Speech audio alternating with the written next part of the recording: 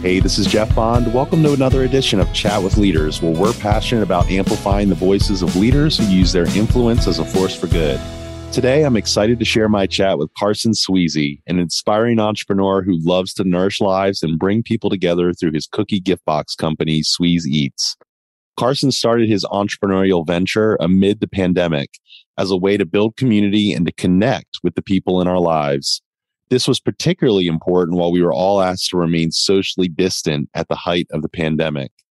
I remember receiving one of his cookie gift boxes from Chris LaFay, with whom I originally founded this podcast several months ago. Not only were the cookies to die for, but it was really a nice surprise from Chris that showed that he cared about our working relationship. This is something that we can all do as leaders. So me and Carson chat about his story. He describes food as a way to empower us to be better humans, influences in his life that led him to be a confident entrepreneur and launching a new business even during a down economy, and how he built his following, as well as what he learned about the power of simplicity through his business venture. As always, we'd be grateful if you could rate our podcasts on your favorite podcast outlet and share this with a friend. All right, you ready? Let's jump into this chat with Carson Sweezy. Welcome to Chat with Leaders, Carson. Thanks, Jeff. Thanks for having me. Man, I'm so excited. I love what you've been doing during the pandemic, man. You're such a good guy, nourishing people and spreading joy and happiness all across the country. And I was the proud recipient of one of your cookie packages from our friend Chris LaFay, one of the co-hosts here on the show. And man, they were good cookies. I'm glad to hear that. Yeah, I'm glad that Chris sent you a box. And yeah, it's fun. It's a fun thing to do. Well, and here we are. It has connected us in more ways than anticipated. So kudos to you. I know we're going to unpack the theme today of food being a vehicle for nourishing our mind, body, and soul, which I really love. And I want to jump into my first question of how you would describe food as a language that can empower us to be better humans. Yeah, I love the way you phrase that too. Because the way I look at food is it's that ancestral language that we all share, right? It's one of those main drivers, or it's connected to one of those main drivers of how to survive or how to further our existence as humans, right? I love the way you framed it as how does it challenge us, or how does it ask us to be better humans, right? Better people. And I think in a simple way, it reminds us that we are all human, and it's that bridge across different cultures, across different religions, across different nationalities, across different spoken languages. It's that one thing that we, without a doubt, have in common, right? Like you go to someone's house and they feed you. If you're a stranger when you got there, you're no longer a stranger once you have a meal, right? It's that thing that connects us. And I think what it is it just allows us to recognize that the other person is human, despite whatever differences we might have. It's that gentle reminder that, oh, you need this to survive too. And it's not just the food, it's the connection that comes with the meal, and the physical connection, the social connection, the spiritual connection. So it's such a beautiful thing, and everyone loves food too, right? Like we all understand that that's what it is. It's that connection between us. I love that. Yeah, especially the connection between ancestral and the fact that we all need it for survival, but the way that it connects us in so many ways, more than just the transaction itself of eating and giving and serving, but to actually relate as humans to that. It's such a beautiful picture that you paint. And really, I took it from your website because you do a great job at sharing that kind of meaning behind food that sometimes we just don't think about. And I was curious what influences earlier in your life kind of led you into this love for food and your journey into entrepreneurship as the founder of your business, Sweez Eats. A number of things. The first one that I always think about is the Food Network, because I'm a product of the 90s, and Food Network was like the TV station for anyone who loved food or otherwise, just good entertainment in the 90s. They had so many amazing chefs on there. It was kind of pre-reality days. The only real reality show maybe was Iron Chef original, the Japanese version. And just watching the chefs cook on TV, I was sort of just drawn to that from a very young age. And with that, would often watch with siblings, and then I would try to cook for them, whether things I saw on TV or just basic grilled cheeses and quesadillas. And growing up with three siblings and, relatives, they really encouraged that cooking. And that gave me so much excitement because it's something we could do together. It was something that did bring that connection in at such a young age. Like it drew me in such a deep way that I think those two main things was the family and the Food Network. I love the aspect of what you said about encouragement and them embracing that passion that they saw in you. And I think that's incredibly important for parents, particularly to steward that with their children, to help them understand who they are, whose they are, empower them to really use their unique giftedness in a way that combines passion and purpose. And it seems like that's what you've really done with starting your business. Were your siblings also into cooking, or anybody else in the family passionate about it like you? I think my brother would say otherwise, but I don't remember as a kid them being as passionate about the cooking aspect. Definitely baking. Baking's always been kind of a family tradition with my grandma and my mom. And then my dad and my granddad cooked more, but it's certainly become like the family pastime. Everyone in my family cooks. Both my sisters cook often. My brother has worked in restaurants, has sous chefed. My mom loves to entertain. I say that I learned how to cook from the Food Network, but I learned how to entertain and to really nourish people from my mom, because she has that Southern hospitality feel and knows how to entertain guests and make them feel welcomed. I love the entertainment, nourishment, and hospitality. And yeah, again, that full circle aspect of what food really means to bring us together. So why did you feel in this time? So you started this during the pandemic, right? It was late 2020, I think, September-ish, if I'm not mistaken. So why did you feel it was important to build and strengthen community through the cookie gift boxes amidst the pandemic and everything kind of going on at that time? Obviously, we can all relate to how difficult it is, or was, and continues to be at times, to connect with people, right? Even just sometimes people that live near us. And something about the cookies, beyond the fact that they could travel and go anywhere, we all have memories associated with cookies. Like, it's something that is familiar to us, and with so much nuance or unfamiliarity during the pandemic, I think having something that we can all relate to, like, oh, cookies, grandma used to make those, or I used to make them with my grandma. We used to enjoy them over the holidays. It has that familiar feel, but then also the physicality. So you can, in a way, have a physical connection with someone else, right? Maybe not with two bodies, but with some kind of transfer of a physical thing, right? Like cookies, beyond just getting on a Zoom call or a FaceTime. It has that physicality to it. So I think that really interested me from, we almost started on a whim. I was gifting friends these, and then people kept asking for them. So it just kind of snowballed. And then I started realizing,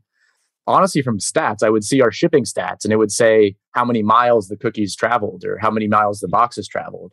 And the first couple of months, it was like 75,000 miles. I was like, that is like, it felt like I was traveling with the cookies and being able to connect with my friends that lived across the country.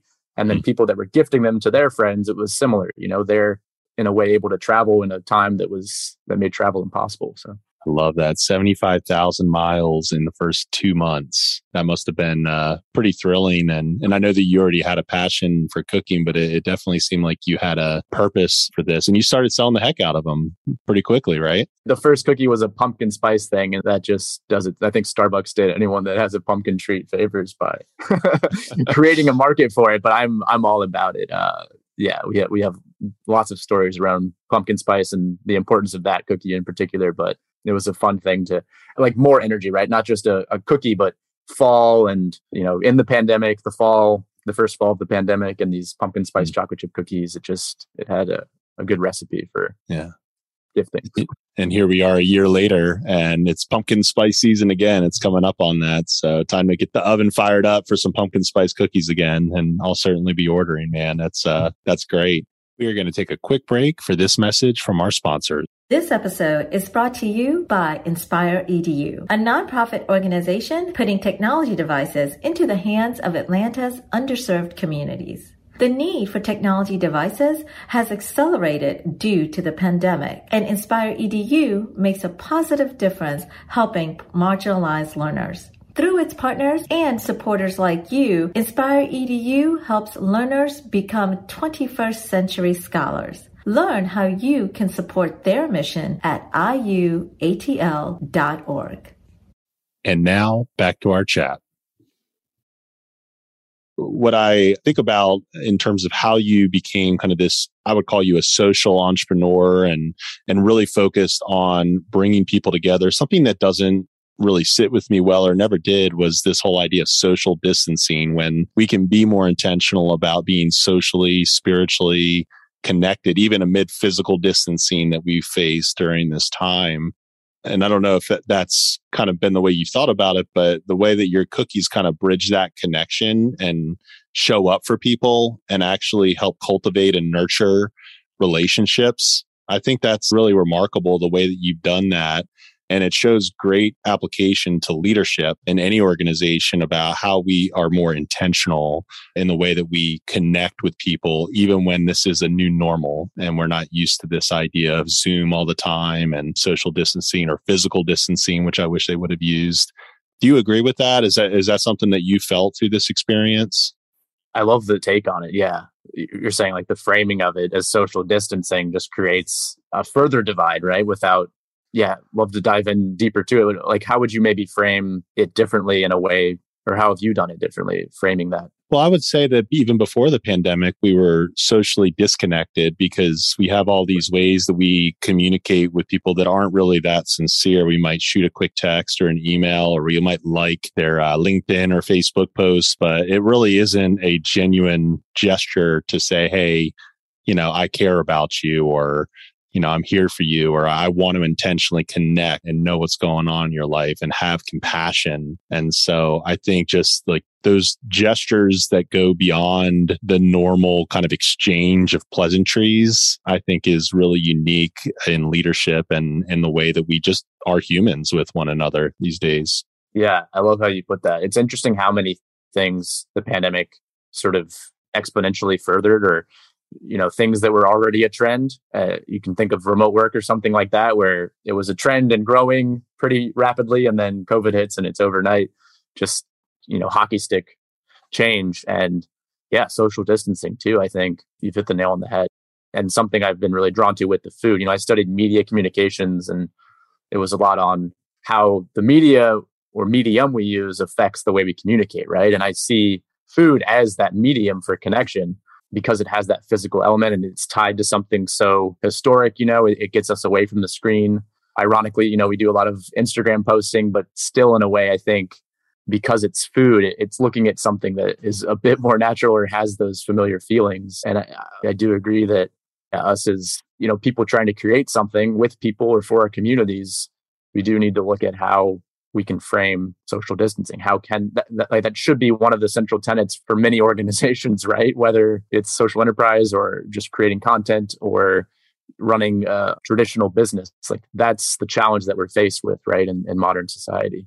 I agree. Yeah. And everyone has a story and everyone has something that they're going through. And I'm not calling social media as a whole inherently bad. I think there's some good things to it. Obviously, you've used LinkedIn or Instagram, as you mentioned, as a great way to cultivate community, raise awareness that has led to orders coming in for your products. And I'm assuming that's been one of your top ways of spreading the word through this experience. Yeah, Instagram's been huge. And, before the cookie business came, I was doing a lot of caterings and posting recipe videos. And so had developed a bit of a community, and the cookies came out. And I guess if you're posting food videos for 5 years and, if you can think of the generic message to, a good looking meal on Instagram, it's, oh, I want that, right? Or something to that effect of that looks good. And then you offer something where people can connect with it. That was exciting to me. And, some of my friends too, just being able to offer something that was a bit more shelf stable than like a birria taco that can't quite be shipped, that you have to experience in my house or something,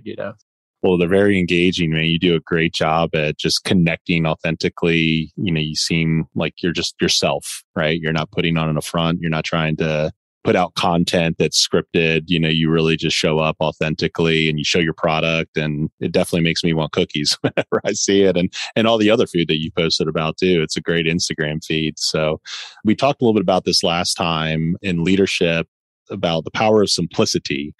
And so you talked about how through this experience, you really learned how important simplicity is. So talk to me a little bit about how you think, in terms of simplicity being beneficial for entrepreneurs and business leaders, that might be good things for them to consider today.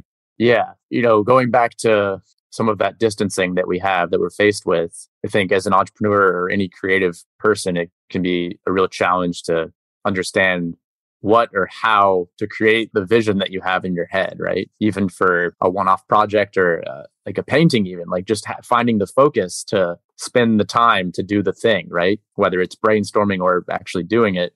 And I think that's always been the challenge with creatives and entrepreneurs, but with all the distractions, potential distractions, if we don't use them in the right way, it becomes challenging, right? So for me, I found the simplicity in the business to be sort of the box, right? Like if we think of creating outside of the box, well, how do you create outside the box if there's no box to start with? Where do you even begin? And so simplicity can give the structure. If we're doing a cookie business, as the example, then that's sort of the framework, right? That's the box that we're thinking of. But then to think outside of the box, what can we do beyond that, right? And also, if that's the main thing, we don't need to worry about that. Like that doesn't have to be questioned. The cookies are fairly straightforward. It's a recipe. You mix the things together, right? Those are constant. The variable is how many. And that allows us to do fun, creative events and put that creative bandwidth to work elsewhere to bring people together because the product is simple. So I've kind of talked around it in a few different ways, but that's really, I think, if you can simplify the business part of it, and I'm sure many different entrepreneurs have different strengths and stuff, and maybe complicated businesses would work better for them. But for me, I just needed something simple because I want to create all these other ways to connect. So simplifying the business was super helpful. I love it. And it's so much more than cookies. And it's almost like an unfair advantage for you because you have a literal box in addition to your figurative box that you can actually work that analogy around. So kudos to you for looking at it that way. Carson, it's been such a pleasure to have you on, man. If people wanted to learn more about your leadership, follow your business, your Instagram feed, where would you direct them online? Yeah, our website's sweezy.com. You can peruse and social links are on there. The Instagram handle's at Carson Sweezy. So CarsonSweezy. And feel free to connect on LinkedIn or Instagram or any of those channels as well. Yeah, and we will be posting those resources on our website, chatwithleaders.com, in the show notes. And just warning to everybody, you will be hungry after you follow those feeds. So just word of the wise, but that's okay because they're great cookies. Carson, thank you so much for coming on, man. It was such a pleasure. I really value your social entrepreneurship, the way you connect people and the ideas of simplicity that you shared with us today. I think these are really good sage words of wisdom that we can go and take action on today. So thank you again. Yeah, thank you. It's been great to chat. And I love the perspective you have on leadership and how we can be better leaders. So I really appreciate you having me on. My pleasure. Hey, this is Jeff Bond, and thank you so much for investing your time with us today. We'd be thrilled for you to subscribe, rate, review, and share this episode on Apple or wherever you listen to your podcasts. Please also visit our LinkedIn page to join our leadership community by clicking follow. We're grateful for your engagement and for sharing the inspiration coming from our guests so we can add value to aspiring leaders in your network. Have a remarkable week and go be a leader worth following.